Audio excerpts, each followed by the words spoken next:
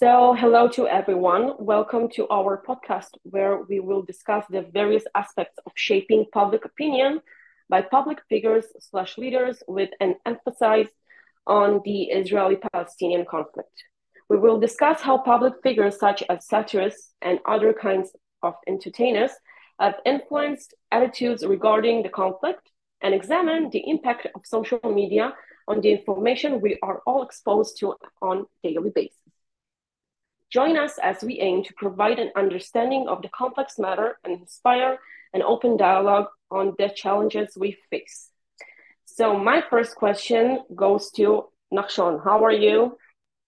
I'm okay. How are you? Good to listen. So my first question regarding the satirists in the United States.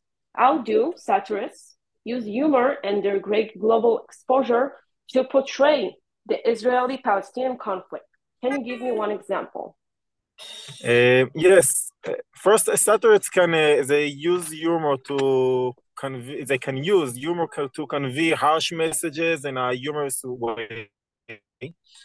In the example of John Oliver, we saw how he uses the humor to convey the message that there is a asymmetrical conflict here, and Okay. the message that Israel is strongest and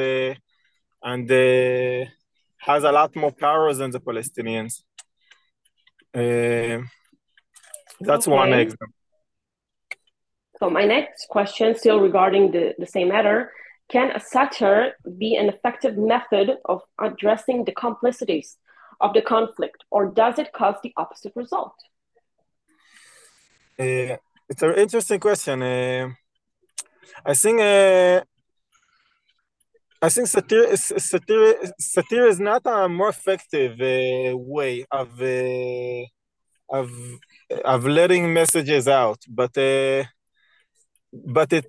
it's a more sophisticated tool in the hands of all parties, all sides of the battle, if we call it a battle, which makes it's a tool in the hands of each one, and because that it's very powerful, so every side has to use it. Um, Okay. So it's a mechanism what? regarding our, I say it's a mechanism defense mode. We use Yes. satire to make fun of very harsh situations we deal Yeah. on a daily I basis. wouldn't say it's more effective, but you have to use it because if you wouldn't use it, just the other side would use it. So everybody has Right. to You're right. use it. Thank you for your answers. My Thank next you. question is to Olivia. How are you? I'm good. Thanks for asking. Okay, so my next question is still on the same um, matter. How have foreign satirists responded to the military escalation between Israel and the terrorist organization in Gaza back in 2021, if you remember? Do you think they were biased towards a certain side in the conflict? Yeah, there was definitely some bias from the political satirists on the situation back in 2021. We see this from the videos like John Oliver. He gave a very poignant description through his satire video, and he is biased because he is a British American comedian. He has his own point of view from thousands of miles away, whereas Israeli satirists such as uh, Tom Aharon and Lior Schlein have a more personal opinion because they are Israeli comedians and they know the situation more firsthand. Um, and the way that John Oliver responded, he responded in a way that really favored the weak actor in the situation or Palestine and criticized the actions of Israel and the IDF.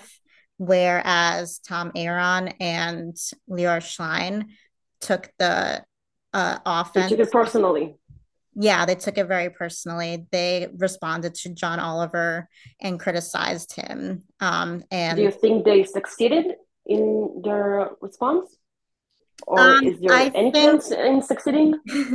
I think one had a better response more than the other. I think Tom Aaron had a better response where he actually took points from John Oliver's video and made it with some like good backup. I remember him saying like just because Israel is stronger doesn't mean that they are in the wrong, that um people like especially in the global reaction, people tend to take Palestine's side because they are seen as They're weak. weaker. Yeah. Automatically, they're weak. Right. So I couldn't agree with you anymore. My next question regarding the public figures. So, what responsibility do public figures such as Gal Gadot or the Hadid sisters have in shaping the public debate on the conflict? Do they have a responsibility? Um, they probably have some responsibility as public figures to keep a certain like light and frame on it. But they are not educators and they are not people who are supposed to really inform the public like proper news papers or like news anchors are. They are Right. celebrities sharing their own opinion and they try their best to seem informed on the subject, especially people like Gigi Hadid, who is of Palestinian descent and wants to defend her heritage, or Gal Gadot, who is an Israeli citizen.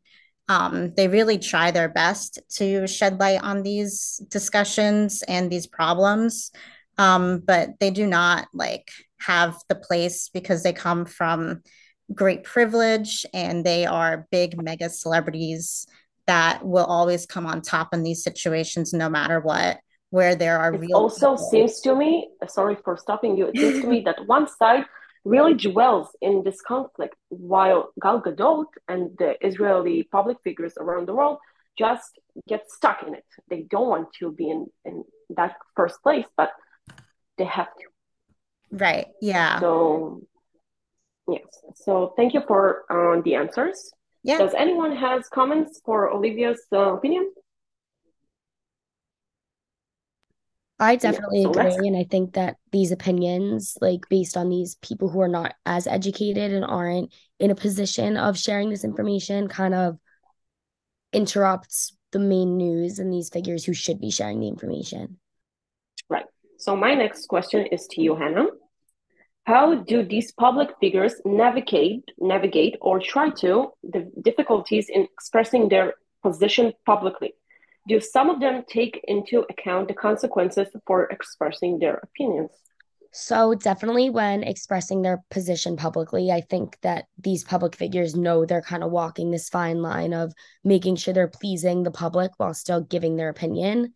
So, I definitely think they take into account the consequences because I think they understand the fact that if they don't please people, then their position as a public figure may decrease and they may take backlash for it. Okay, right. On the next question, should public figures use their widespread platforms to advocate for a specific side in the conflict? Or should they remain neutral and promote dialogue and understanding? So this is definitely a heavier question. I think that promoting dialogue and understanding is what's most important because these public figures are not as educated and are not in a position of a news broadcaster, someone who should be promoting this information. And I think, like I said before, using the platform to advocate can decrease their position and almost make them look like not favorable to the public. So I think they're kind of walking this fine line and which I think is almost disappointing because I wish that they would give their true and honest opinion and like kind of have everyone have an understanding. So I think remaining neutral in some cases may be a better approach and kind of letting the real information come out. But I think that giving their opinion would kind of show them as real people rather than these public figures. But the fact that some of them really avoid being Yeah.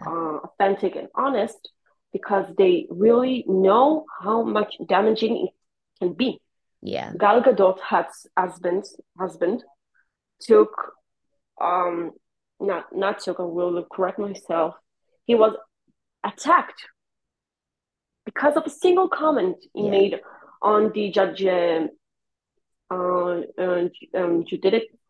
reform in Israel, and because he is Gal Gadot's husband, he got attacked. Not because he's a private person. The fact that they are public figures makes them, I think, a little bit miserable because of the situation, I agree. especially in these days. Yeah. Thank you. Of course. Ram, how are you? Are you with us? Can anyone hear me? Ram? Yes, I can hear you. Yes. Hi. So my question for you is, what are the main values expressed in the influencers' opinions published on the social media? What kind of values do you think should be brought to the mainstream debate regarding the conflict, if there are any different from what are existing already? So, the Israeli-Palestinian conflict is a very complex issue, and any attempt of addressing it requires a nuanced understanding of the historical, political, and social factors involved. Okay. In order to, foster a constructive and meaningful dialogue, we should really emphasize and prioritize values such as peace, justice, and respect to human rights. Because I Correct. think that's what influencers try to do online. And so I think these are the values that we should take forward in explaining the situation. And I think we do it, but the other side is lacking in. Correct. So the next question is about the anode branding hexagon. How can this specific hexagon be used to promote a positive and constructive image of the Israeli-Palestinian conflict in the global community? And what implications does this have for promoting a respectful dialogue, if not peace? So understanding the Anhalt branding hexagon itself, it is actually a framework for understanding the 6 dimensions of a country's reputation. For example, exports, governance, culture, people, tourism. It's a bit hard talking about this in the Israeli and Palestinian conflict because Palestine is not actually a country, so we can't. It's a nation. Direct. Somehow it's a nation, not a country, right? Sorry? I said it's a nation, not a country. You're right. It's difficult, but we can still discuss on the Israeli side. Yeah. If we can so if we look at the Israeli side, having a wealth or even innovative companies, it's really hard to explain what I mean. But if you have innovative companies, they can promote their products and services on a more global stage. And if Palestinians could do the same, we could have shared or demonstrated an economic potential and showcase the positive contributions that we make to the world. But since they don't do that, it's you can't compare. You can't really use that to compare. They emphasize other aspects of our conflict. There's no way we can negotiate on positive aspects of living side by side. Thank you for your answers. Thank you. Reut, how are you? I'm fine, thank you. So my question is, how has the social media been used as a platform for asymmetric warfare in the Israeli-Palestinian conflict? And what are the implications for public opinion and global perception of the conflict? I think that in general, the use of social networks has a great effect on the public opinion. Right. And the most, you hear me? Yes, I'm hear you. Okay. Everyone hears Okay. you. Yes, you can continue. Okay. And in the social media, the most of the influencers are they are not objective. They have their own opinion, and You're they biased, choose right? to present one side of the story, and sometimes it's misleading to the public, and this affects the opinion of the majority of the public. So they twist the reality when it's convenient. Can you give me an Yes. example? Just what types of images you see online that you feel that are twisted against us or for us?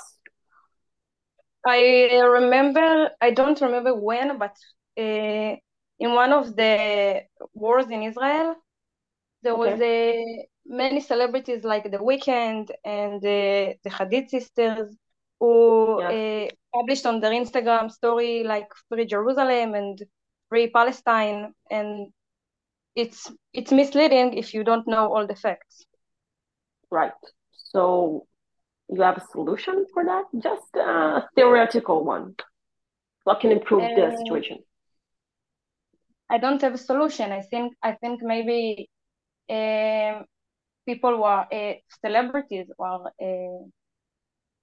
understand more the situation, or in Israel side should say something to balance the situation. Okay, thank you. So the final question is quite general. If anyone wants to answer it, feel free to discuss it to one each other. So, what is your general impression of these messages spread on social media? Do you think they are balanced? Do they succeed in influencing both domestic and foreign public opinion? So go ahead if someone wants to talk. I can say that I think you understood that in my impression, the messages on the social media are not very balanced, unfortunately. Okay. This is my opinion. Does anyone else? I think it really, well, I guess like from the material that we worked with, it wasn't very balanced. And I think this was dependent on how much influence each social media personality had and where their audience was coming from and what opinions they were bringing in. And I think this was definitely evident with like John Oliver and with people like Gigi Hadid or Gal Gadot, or even like smaller Israeli influencers. It really depends on their audience size and who they're reaching to and how the opinions that the audience is bringing into the situation. You all right. Yeah. I think that the size of the audience definitely matters in terms of these messages. And I think that there's definitely not a balance. You have a big crowd to each one of them. The Weeknd and the Hadid sisters, they really have great influence. And they took advantage of the situation. Yes. I don't think I could say myself. You got that. Like, definitely agreed. For sure. So to conclude our podcast, I want to say thank you for the participation, and truly your answers simplify the matter really clearly. We hope our discussion has shed a light on the role of public figures and leaders in shaping public opinion on the Israeli-Palestinian conflict. Although it seems impossible, we encourage an open dialogue and engagement towards a better future for both sides. Thank you for participating again and for listening. Thank you. Thank you.